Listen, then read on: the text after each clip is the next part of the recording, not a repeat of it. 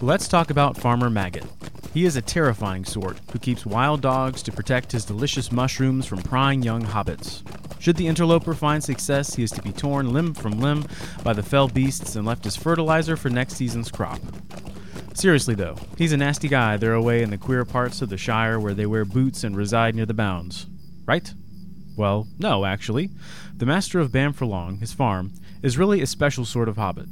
His most shining reference comes from old Tom Bombadil himself, who said that there is earth under his old feet and clay on his fingers, wisdom in his bones, and both his eyes are open.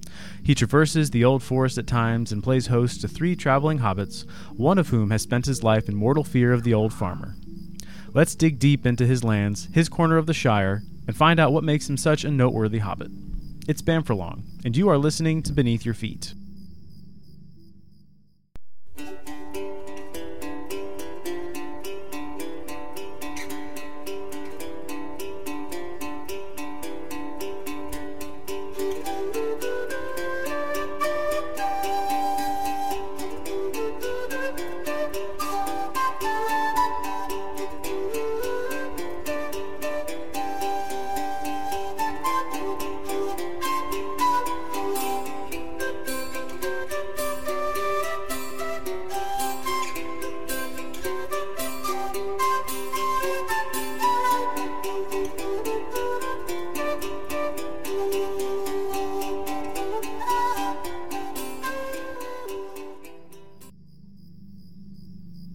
Banfurlong is located in the Marish. The Marish is located in the east farthing of the Shire, between the Stockbrook and the Brandywine River.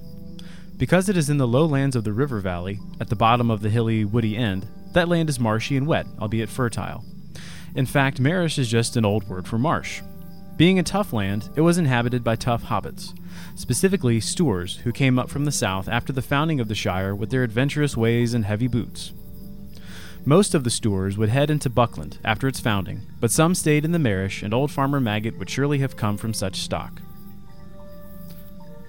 Maggot is a bit of a mystery, not unlike his friend Tom Bombadil across the river in the Old Forest. His background is little known. All there is to learn about him, we learn in his interaction with 3 traveling hobbits, Sam, Frodo, and Pippin. He has a family and a household, including farmhands, the best mushrooms to be found in the Shire, and 3 well-trained hounds to keep pilferers at bay. But why does Tom Bombadil speak so highly of him? We can't say, though he does seem to be very keen. He suspects much of Frodo's errantry and his move to Buckland during their talk in his house. He is strong in resisting the Black Rider who comes to his home asking about Bagginses, as Pippin says, Maggot is a stout hobbit, and shows no fear in whisking Frodo and his companions away to the ferry to meet with Meriadoc.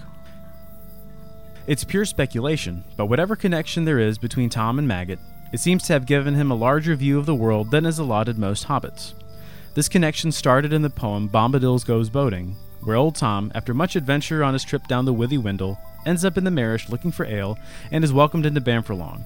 He talks with Maggot about the goings-on of the Shire and the bounds, and whether Maggot was shrewd by his own ways or made shrewder by his odd encounters with Bombadil, of which there appear to be more than one, cannot be said.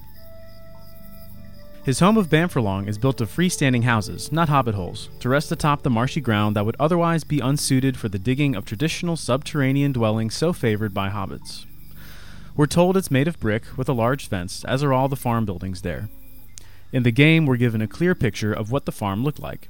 Maggot's great house is there, the mushroom tents and fields, the other houses necessary for the running of a farm, chicken coops, and through his fields we come to the causeway, that raised path that connected Maggot's land to the road.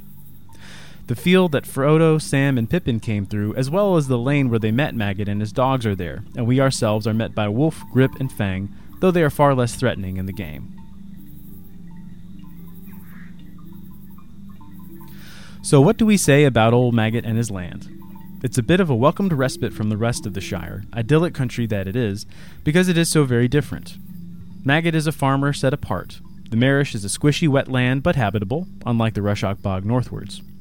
It's near strange parts like the Old Forest, but not so close as Buckland, so maybe it provides a different, though still hobbity lens through which to understand them. Most notably, Maggot appears in Tolkien's poetry outside of The Lord of the Rings.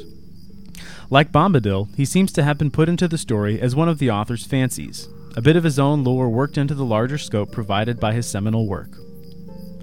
Banffurlong is the staging ground for things beyond the simple life of the Shire, and thusly the grand world we know as Middle-earth. Think on that the next time you're out thieving mushrooms.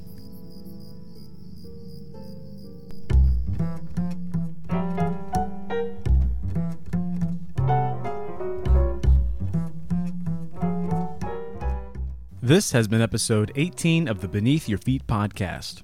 Please send any questions, comments, anything you'd like seen on the show to shipwreck@lotrobeneathyourfeet.com.